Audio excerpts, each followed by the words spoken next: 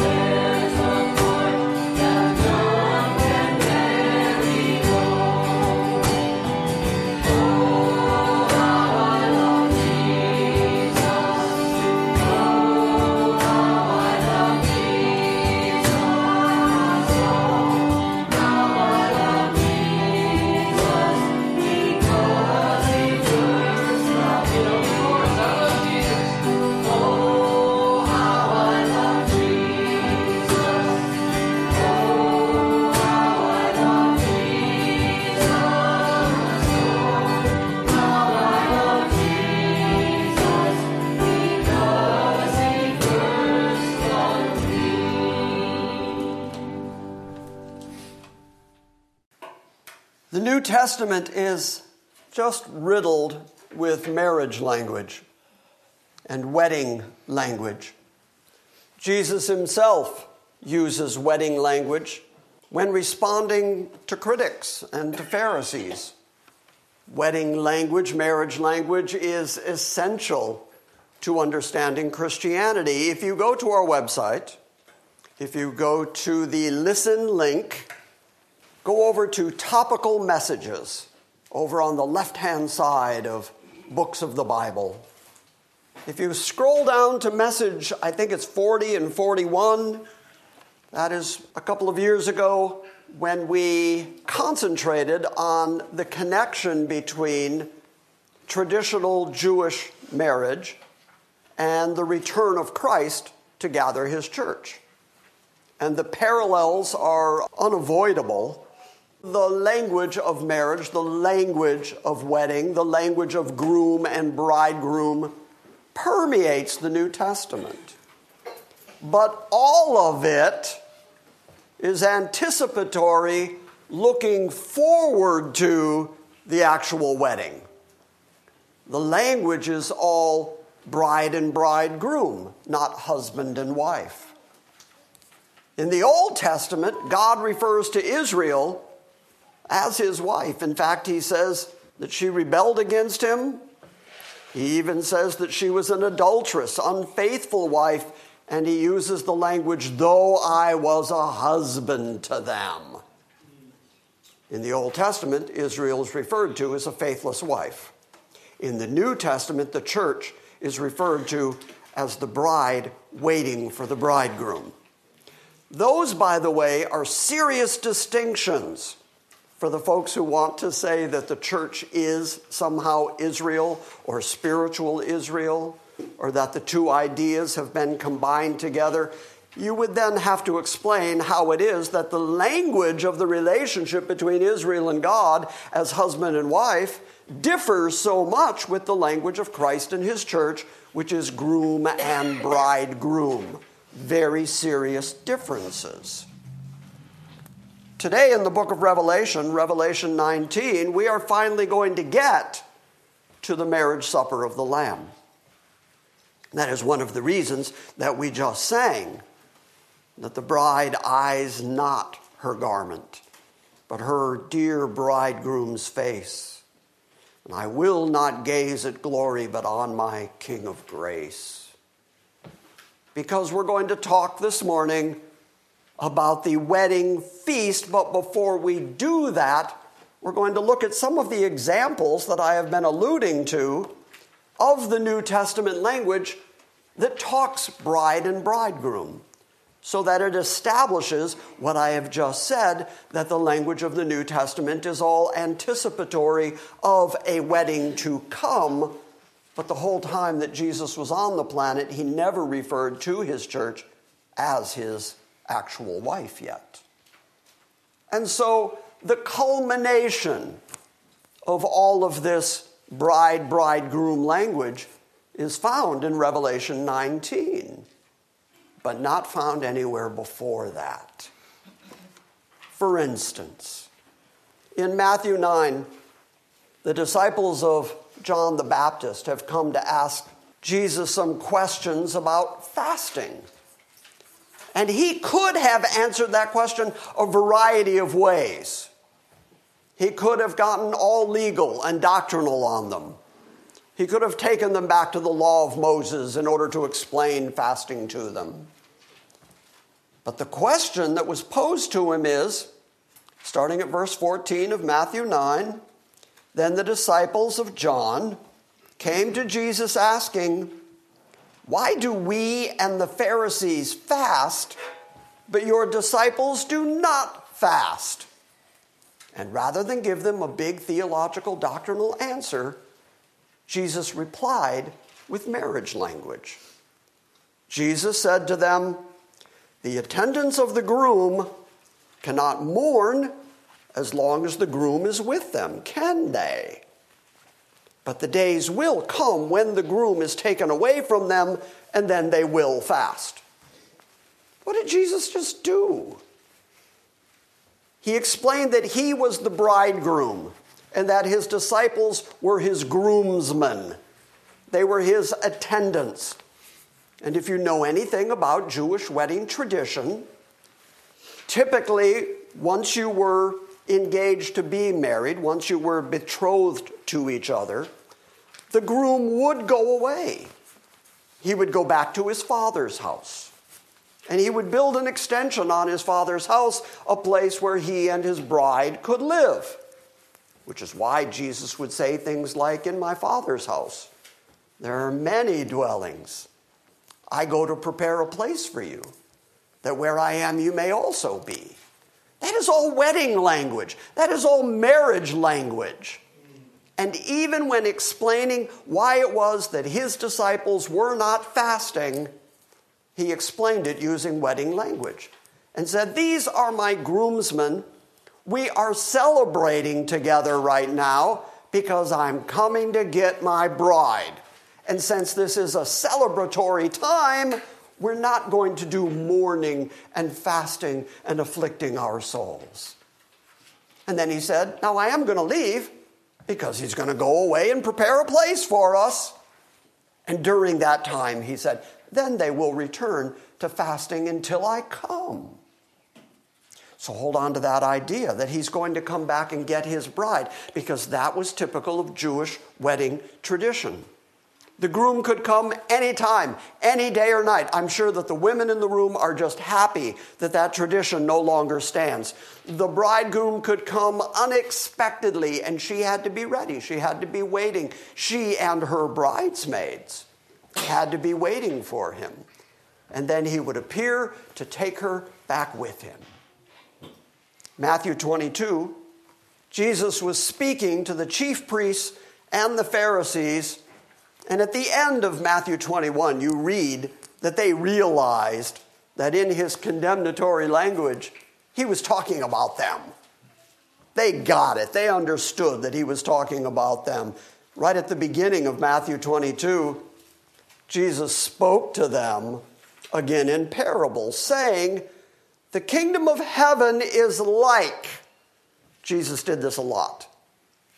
He would compare something knowable to something that we couldn't comprehend, to help us understand the incomprehensible.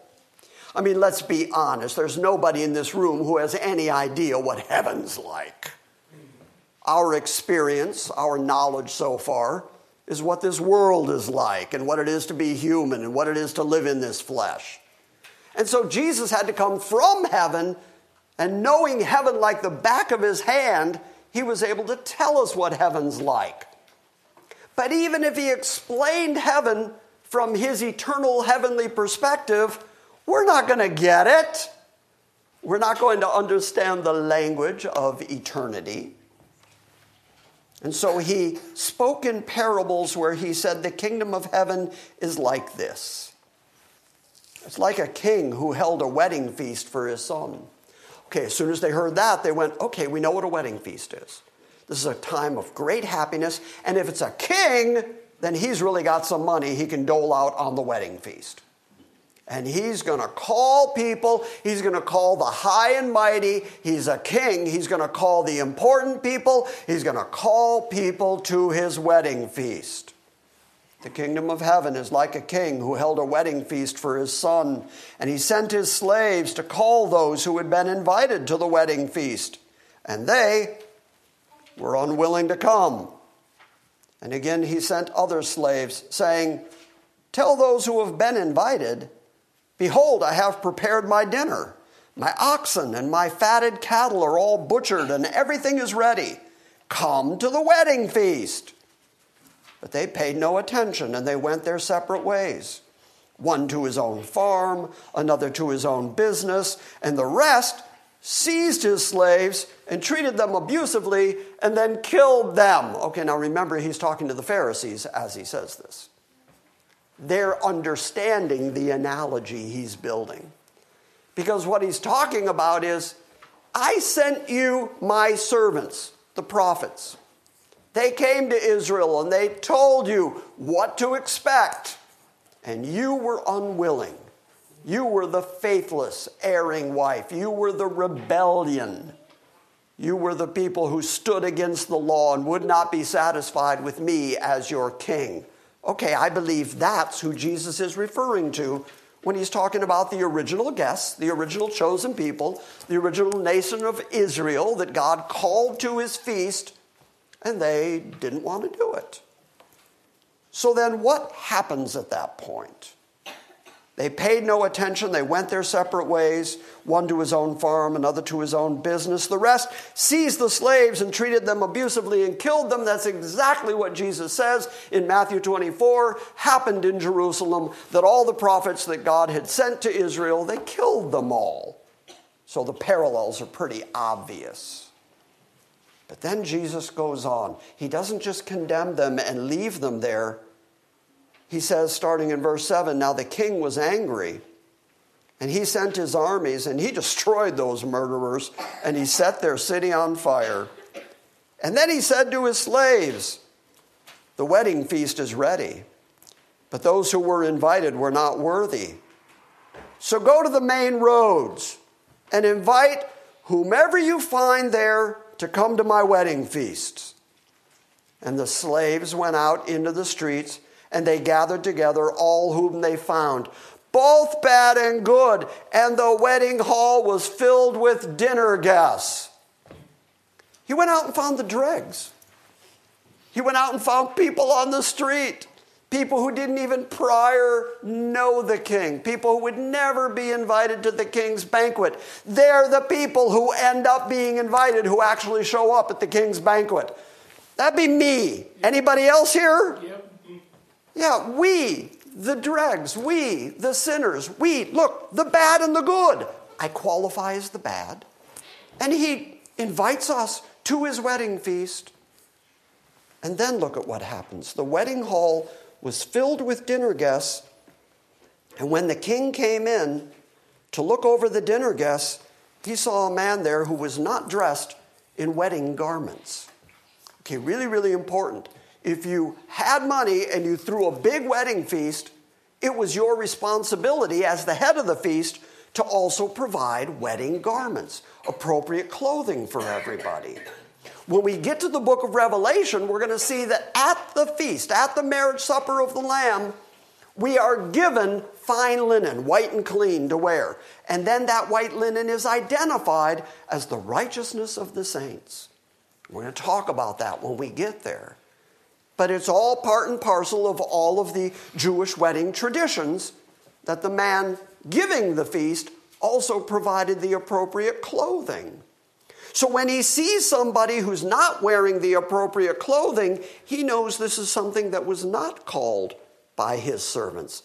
This is someone who was not called by his servants to the feast. He snuck in some other way.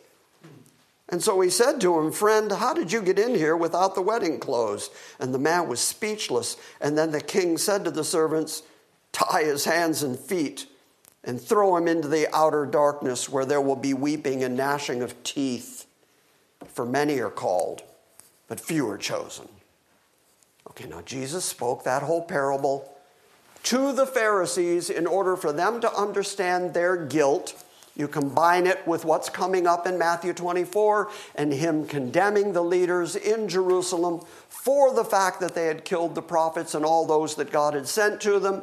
And he predicts the fall of Jerusalem in 70 AD, and not one stone's going to be left on another. So this is all part of him predicting perfectly accurately that God was going to take vengeance against the leaders of Jerusalem. But how did he do it? He could have just said, "God's angry at you, and he's going to take you out." He didn't do that. He used wedding language. And he said, "You were the original wife. You originally had God as your husband. And you were adulterous. You were erring. You were rebellious. And therefore, your rebellion means you're not going to be part of the wedding feast. But people like George are going to get to go to the wedding feast." Amazing. Amazing. I think we as a group all agree. I mean, amazing. People like Erica are going to go to the wedding feast. Why?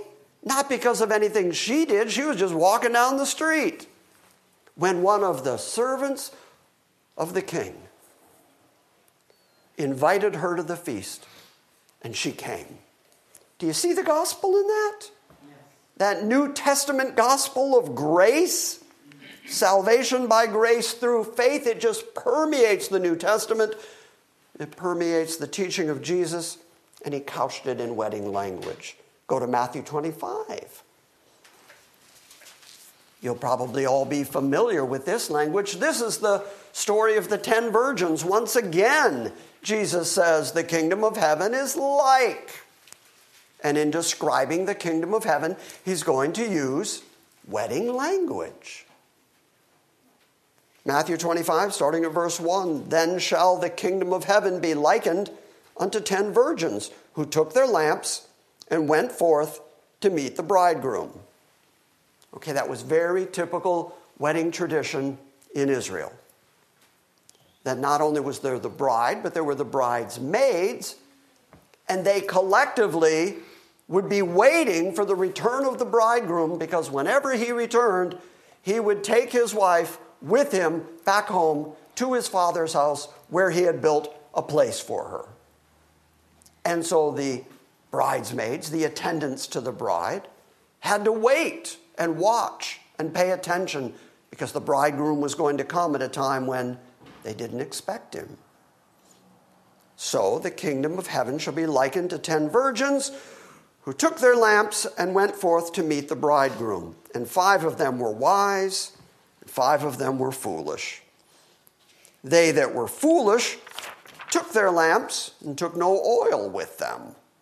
But the wise took oil in their vessels with their lamps. And while the bridegroom, the word here is tarried, it just means he took his time, he stayed away. While the bridegroom tarried, they all slumbered and slept. And at midnight there was a cry made, Behold, the bridegroom comes. Go ye out to meet him. And then all of the attendants of the bride, all of the virgins arose, and they trimmed their lamps. And the foolish said unto the wise, Give us from your oil, for our lamps have gone out. But the wise answered, saying, Not so, lest there not be enough for us and you.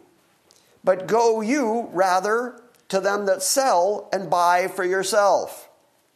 And while they went to buy, the bridegroom arrived. And they that were ready went in with him to the marriage, and the door was shut.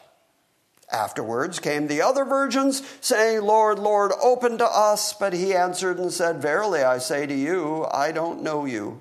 Watch therefore. Here's the point of his analogy. Watch therefore, because you don't know the day or the hour wherein the Son of Man is coming. So what did he just do? He took a standard Jewish wedding tradition that everybody would know.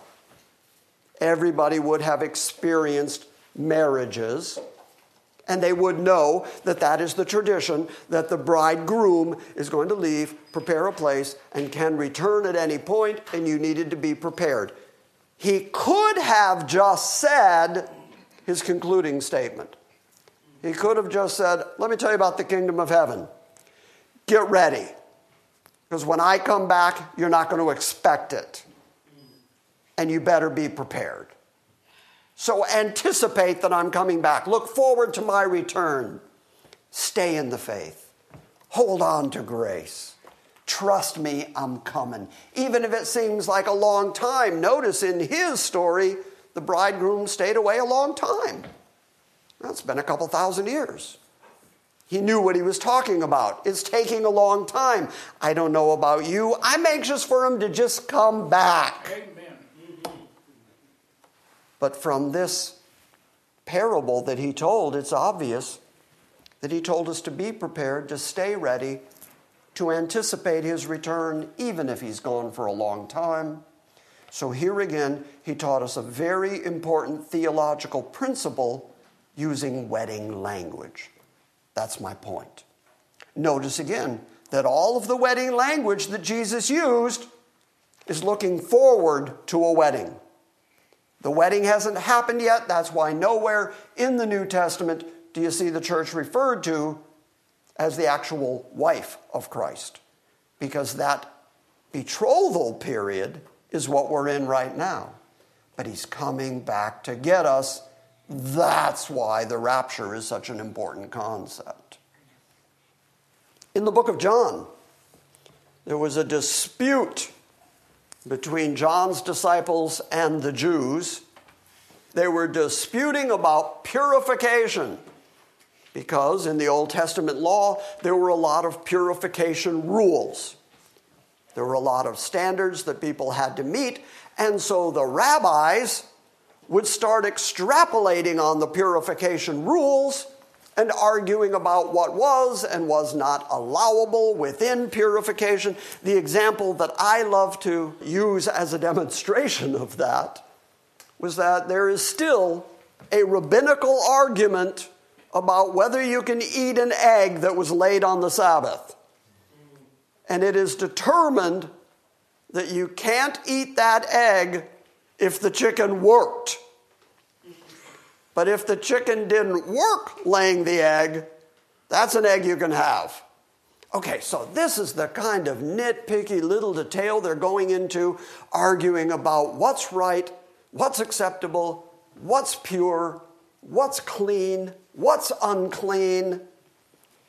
And so, starting in John 3, starting at verse 25, then a matter of dispute developed on the part of John the Baptist's disciples with a Jew about purification. And they came to John, and they said to him, Rabbi, which means teacher, he who was with you beyond the Jordan, to whom you testified? Okay, they're talking about Christ. He that was with you beyond the Jordan, to whom you have testified, behold, he is baptizing, and all the people are coming to him. So apparently they're trying to get John jealous. Like, hey, you had a pretty good following for a while. You were drawing decent crowds, but now those people seem to be going to him. Doesn't that upset you, John? Here's John's answer. Starting at verse 27, John replied, a person can receive nothing, not even one thing, unless it is given to him from heaven. What an important theological statement. There's nothing you have, there's nothing you know, there's nothing you own, there's no comprehension you have of spiritual things, of God and Christ. There's no way that you could read your Bible with comprehension were it not for the fact that it was given to you from heaven. You have nothing, not even one little thing, unless it was given to you from heaven. Verse 28, you yourselves are my witnesses that I said I'm not the Christ. But here's what I said to you. I said, I have been sent ahead of him. And then look what John does. He launches into wedding language. Because again, part of the Christian story is entrenched in the language of marriage. He who has the bride is the groom. He said that on the back of saying, I'm not the Christ. In other words, the bride, the church, belongs to Christ. John says, doesn't belong to me. I'm paving the way, preparing for him. But the church belongs to him. He who has the bride is the groom. But the friend of the groom? Okay, that's John. John says, I'm one of the groomsmen. I'm one of the attendants. I'm one of the people he sent ahead so that I could cry, just like we saw with the foolish virgins. There was the cry, behold, the bridegroom comes. He's saying, I'm one of those guys. I'm one of the people that's announcing the groom who's to come. But the friend of the groom who stands and listens to him rejoices greatly because of the groom's voice. So this joy of mine has been made full. He must increase, I must decrease. Now, most people know that phrase from John. He must increase, I must decrease. But notice that John couched it in wedding language and said, Christ is the groom, the bride belongs to the groom, I'm just a friend of the groom, and I'm just happy to hear from the groom. Then later in John 14, I'm just going to read 2 quick verses. I already mentioned it. Jesus said, in my Father's house there are many dwelling places. If it were not so, I would have told you. Okay, when he uses that language, he's using the language of wedding. Because everybody knows that the groom is betrothed to the woman he's going to marry, and then he leaves her in her father's house, and then goes and prepares a place for her in his father's house.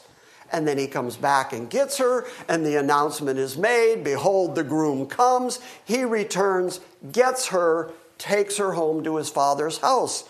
So he said, in my Father's house there are many dwelling places, and if it were not so, I would have told you, I go to prepare a place for you.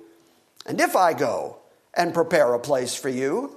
I will come again and gather you to myself, so that where I am, there you may be also. That's all wedding language. By the way, just an additional little comment, I love the fact that Jesus, who is the way, the truth, and the life, would take the time to say to his followers, if it were not so, I would have told you. In other words, everything he said is so trustworthy that you can even count on him to tell you if something's not so. He tells you what the truth is, and he tells you what the truth is not. And he's very clear in telling you that salvation and relationship with him and getting to his Father's house is all through him. And he's the one who does the choosing. And he's the one who chose his bride. He's the one that's coming back to get his bride. He's not coming back for everybody. Here, Micah, you're married to April, right? Are you married to Luann? No. Okay. Jennifer, are you married to Jennifer back there? No. Why not? Because you chose her. And now that you've chosen her, you're married to her. Same idea. This is why Jesus kept using marriage language. Because he was purposefully limiting those people that are going to end up in the house that he has prepared. He said, I prepare a place for you. And he's very specific about it. He prepared a place for his people, and he's coming back to get his people, and he's taking his people to his Father's house because that's the one he chose. You get the language? People say, where do you find election in the Bible? Oh, just everywhere. It permeates the Bible. You probably all know Ephesians 2:25. Even Paul picked up this idea of wedding language in order to describe the relationship between Christ and his church. Husbands, love your wives, just as Christ also loved the church and gave himself up for her. Okay, so quick theological question. Who did Christ give himself up for? The church. The church. And the way that Paul creates that equation is to say, Christ gave himself, sacrificed himself for the sake of his church, his bride. And then he used that as the example to say, now you husbands, you love your wives, sacrifice for your wives, care for your wives, because Christ is doing that for you. One more example. 2 Corinthians 11, just verse 2, Paul finally says, for I am jealous over you, writing to the church there at Corinth. I am jealous over you with a godly jealousy, for I have espoused you. I have engaged you. I have betrothed you to one husband, that I may present you as a chaste virgin to Christ. Wedding language. Wedding language just permeates the New Testament when describing the relationship between Christ and his church. And even Paul could say, I'm jealous over you with a godly jealousy. And the reason that he said that to the church at Corinth was because they thought that it could be Christ and whatever other gods they were worshiping at the time. Remember that Corinth was full of idols, full of temples to foreign gods. And he was saying, no, if you belong to Christ, it's exclusive. You know, the way marriage is supposed to be. If you belong to Christ, then he is your bridegroom. You are ultimately going to be with him eternally, and therefore your devotion, your love has to be exclusively toward him. It can't be Christ and this other stuff. It can't be Christ and the law. It can't be Christ and my collection of good works, which Isaiah tells us are filthy rags. It can't be Christ and anything else. Christ is exclusive. Okay, a minute ago I picked on Micah. Now I'm going to pick on April. So, April, how many husbands you got? Just the one. Yeah, and we're all sorry. But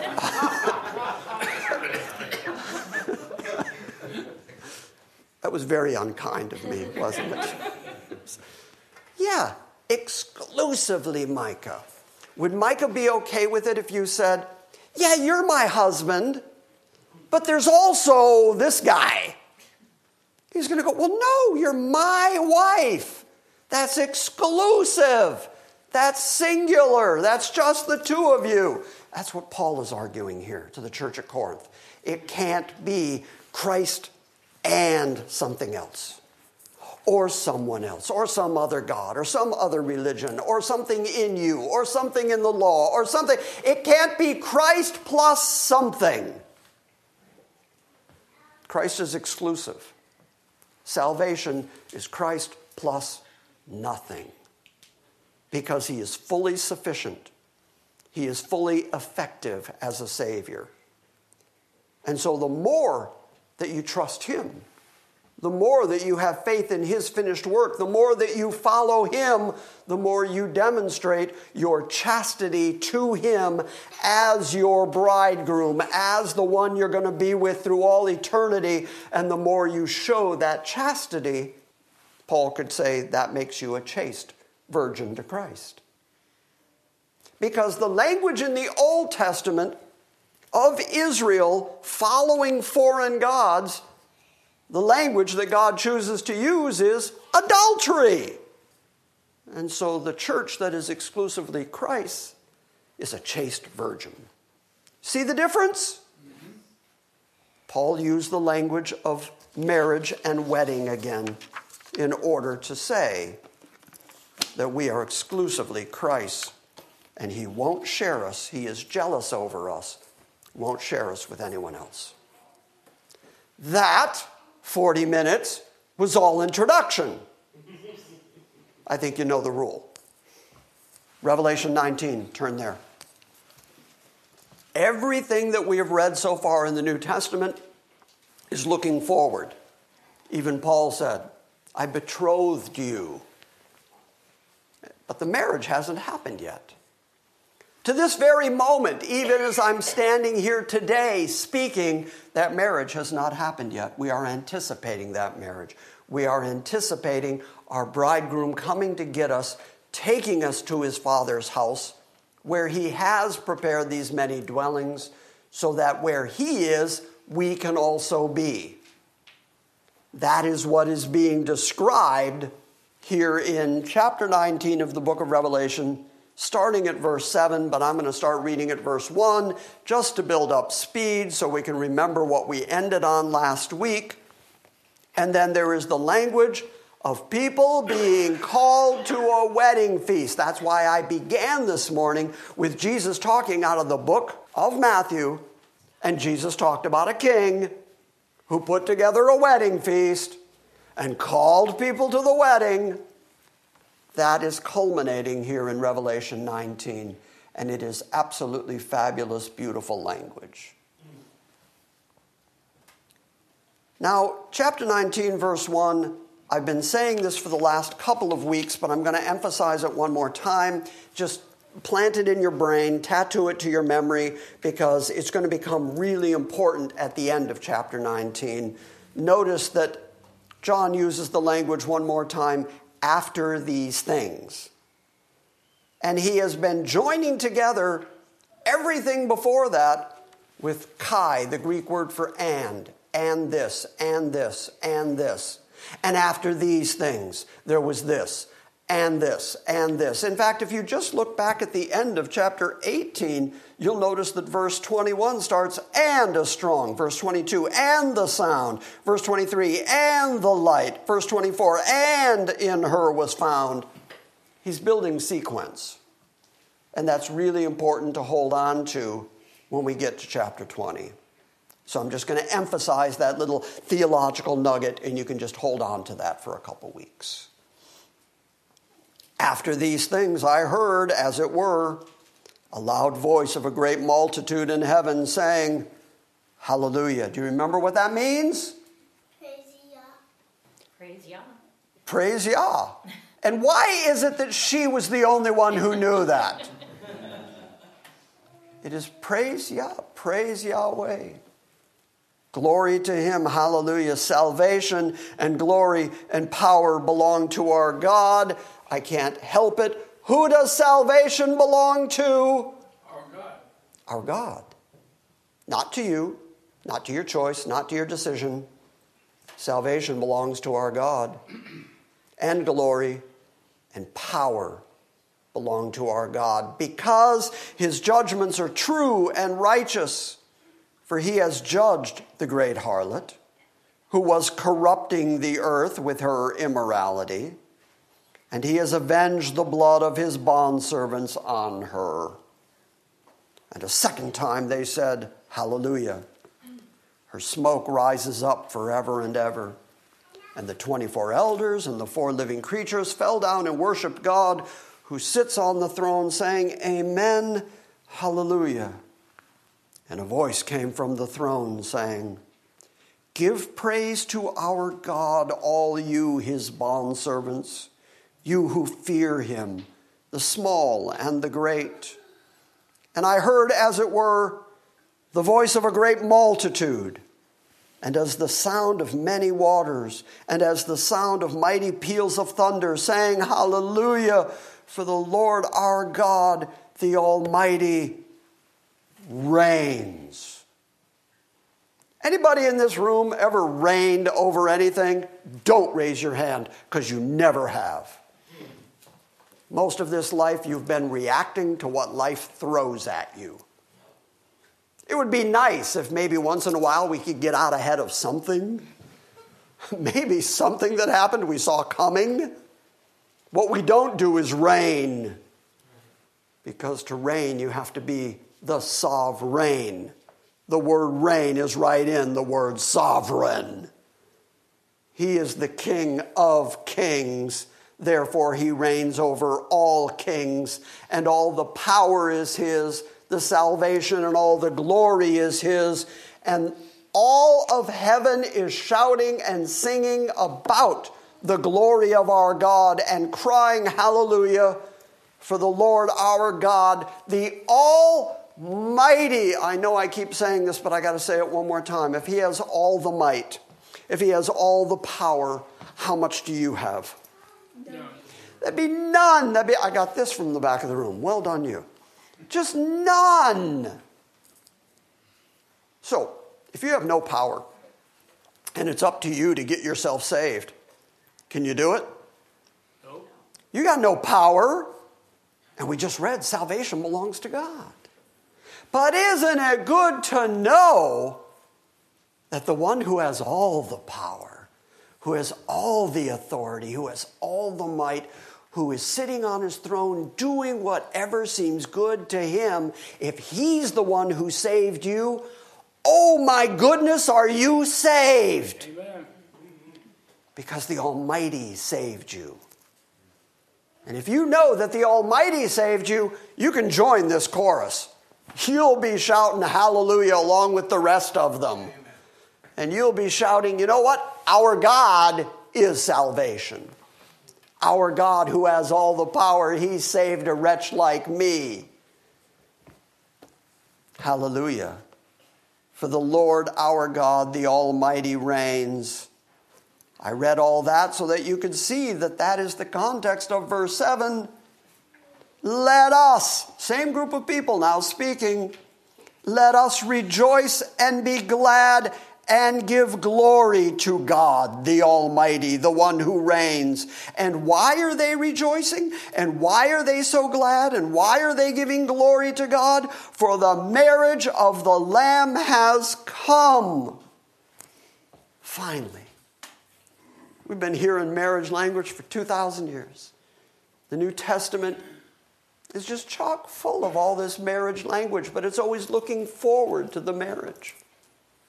When the actual marriage supper happens, the consummation, the church together with their husband, to be together eternally, never to be separated from their Lord, yeah, glory. Yeah, hallelujah. Yeah, praise God, let us rejoice and let us be glad. I think the word glad there is a bit of an understatement. We're going to be delirious. We're going to be out of our minds. We're going to be so excessively happy because finally the marriage has come. The marriage of the Lamb has come and his bride has made herself ready. Okay, in what way was she made ready? Because if you stop right there, it almost sounds like, okay, in order to be at the marriage feast, you have to do something. You have to make yourself ready. You have to be prepared. Okay, well, any wedding, the bride typically does prepare herself before the wedding. Even in modern weddings, one of the things that the bride does is put on a wedding dress, put on clothing appropriate for a wedding. Well, that is exactly what verse 8 says. This is how the bride prepares herself. This is how she gets herself ready for the marriage. It was given to her to clothe herself in fine linen. It's not her fine linen. It was given to her. And now that fine linen is going to be defined for us. It is bright and clean, which, by the way, is the opposite of our filth and our dirt and our depravity and our sinfulness. And yet we are given fine linen, bright and clean, pure. For that fine linen is the righteous acts of the saints. Now, I will point out that the phrase righteous acts is a single Greek word, and that single Greek word refers to ordinances or requirements, making a judgment or a decision, but what it means at its core is justification. In other words, we get to wear purity, which is just mind-boggling, because I know me, and I know Tom. Mostly I know Tom. But I know me. And I get to be clothed in purity, clean and white, which is identified as the justification and imputed righteousness of the saints of God who he chose to begin with. Does it get better than that? Nope. Does the gospel get more gospel-y than that? I mean, that's about as gospel-y as I got for you this morning. You get to stand before God, and he's not going to bring up your sin because Christ already paid for it. Instead, he's going to marry you to Christ, and he's the king. And he's going to give you the appropriate righteousness and purity to allow you to be married to his son. And he does it all. What do you bring? Well, all your you-ness. You-ness, that's a new word I just made up. Just everything that is you, all the corruption that is you. And he imputes to you the righteousness that Christ accomplished, making you clean and pure. For the fine linen is the justification, the righteousness of the saints. And so he, the angel, said to John, "Write this, blessed are those who were invited to the marriage supper of the Lamb." I wish there was a word that meant just out of your mind with delirium and joy. More letters. More letters. But blessed, truly blessed, infused with the kindness and the grace of God, spiritually prosperous are those who are invited to the marriage supper of the Lamb. Now, do you see why Jesus would tell the parable where he said the kingdom of heaven is like a king who gave a marriage supper? And then he invited people. He invited the people who were originally called. That'd be Israel. They didn't come, and in fact, they ended up killing the prophets God sent to them. And so the king says, "Go out and find the dregs of the earth, because I'm having a banquet either way." Here it is described as, "Blessed are those who are invited to the marriage supper of the Lamb." And remember Jesus' example that he said, if there were a gatecrasher who doesn't have the appropriate clothing, here's the appropriate clothing. You're given that clean and white linen, that purity. You're given that from God. So don't think that you're going to crash the wedding supper of the Lamb because you don't have the right clothing. And Jesus said, if the king finds somebody like that, he casts him into outer darkness where there is weeping and gnashing of teeth. So if you don't have the purity, the righteousness of Christ imputed to your account, and you think you're going to stand before God in all the you-ness that you bring to the party, just you and your filthy rags, well, then he's going to cast you out. And he said, right, blessed are those who are invited to the marriage supper of the Lamb. The point being, you got to be invited. You don't get to just decide for yourself you're going. God has to invite you to the marriage supper of the Lamb. And then he said to me, for anybody who wants to argue about what I've said this morning, for anybody who thinks, no, it has to be about me. No, I did some stuff too. It's Christ and my good works. For anybody who thinks any other theology than what's described in the Bible, the angel then says, and these are the true words of God. So you don't really have an argument with me.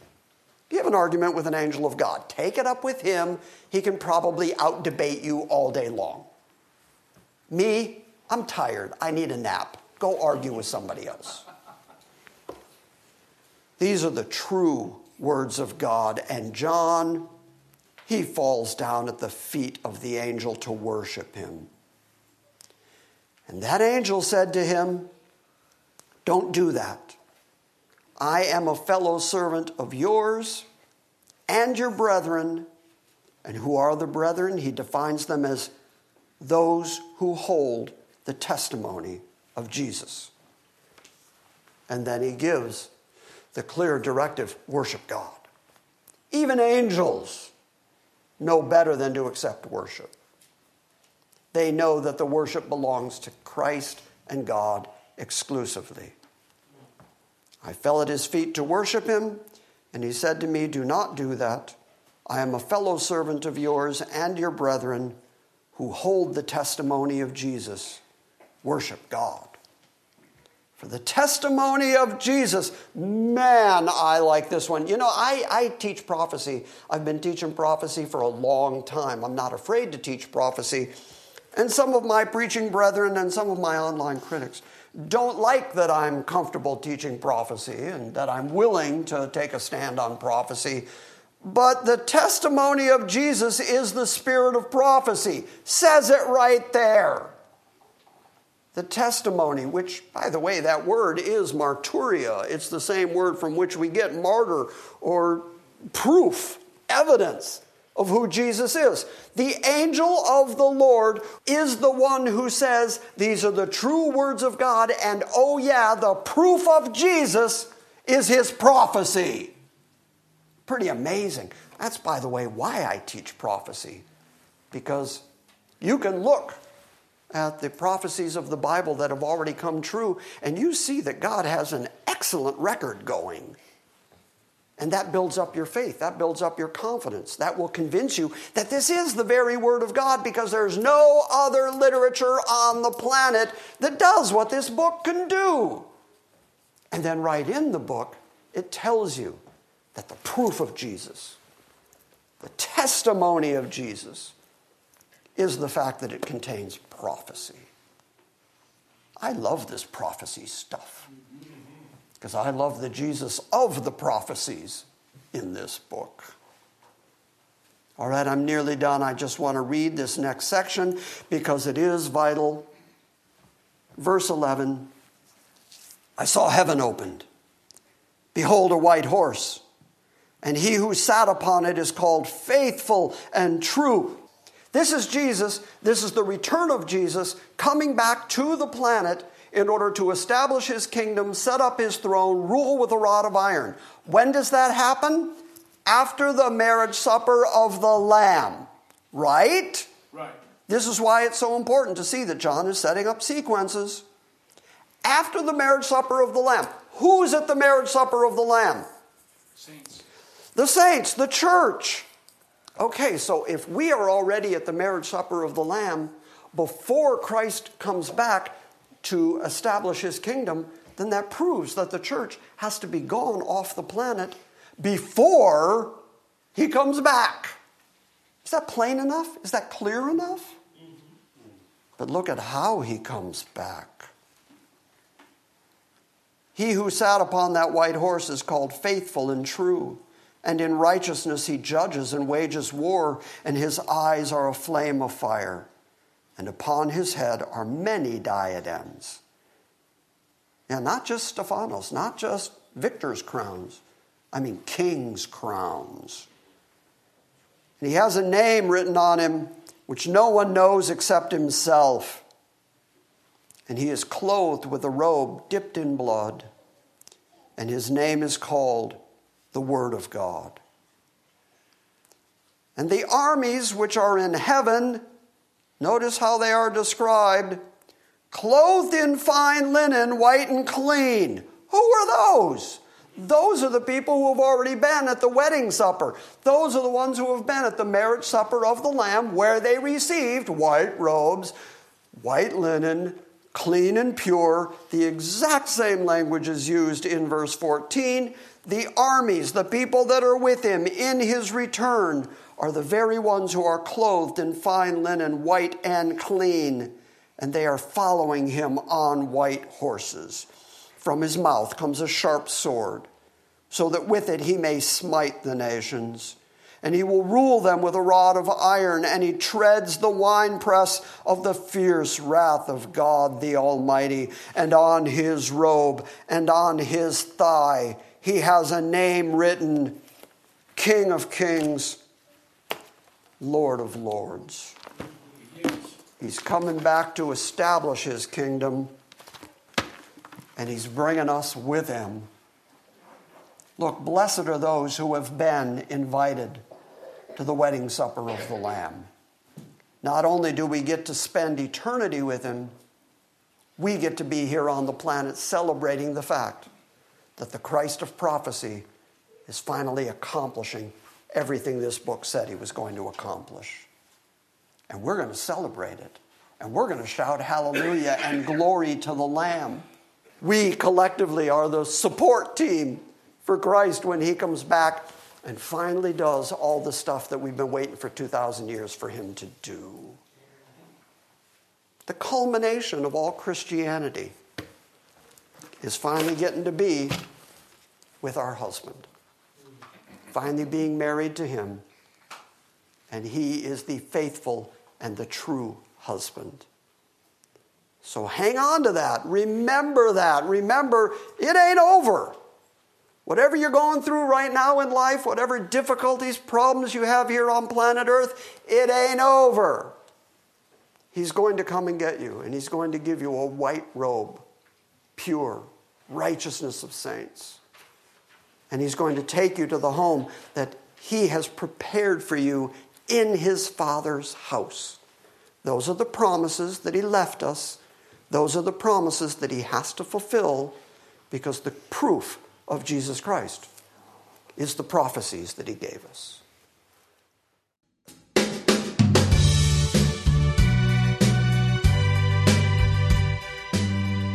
Thank you for listening to this week's Salvation by Grace Sunday morning message. We encourage you to visit our website at salvationbygrace.org for books, Q&As, and our ever-expanding archive of audio sermons. And we invite you to join us next time when we gather around the Word and study the sovereign grace of God.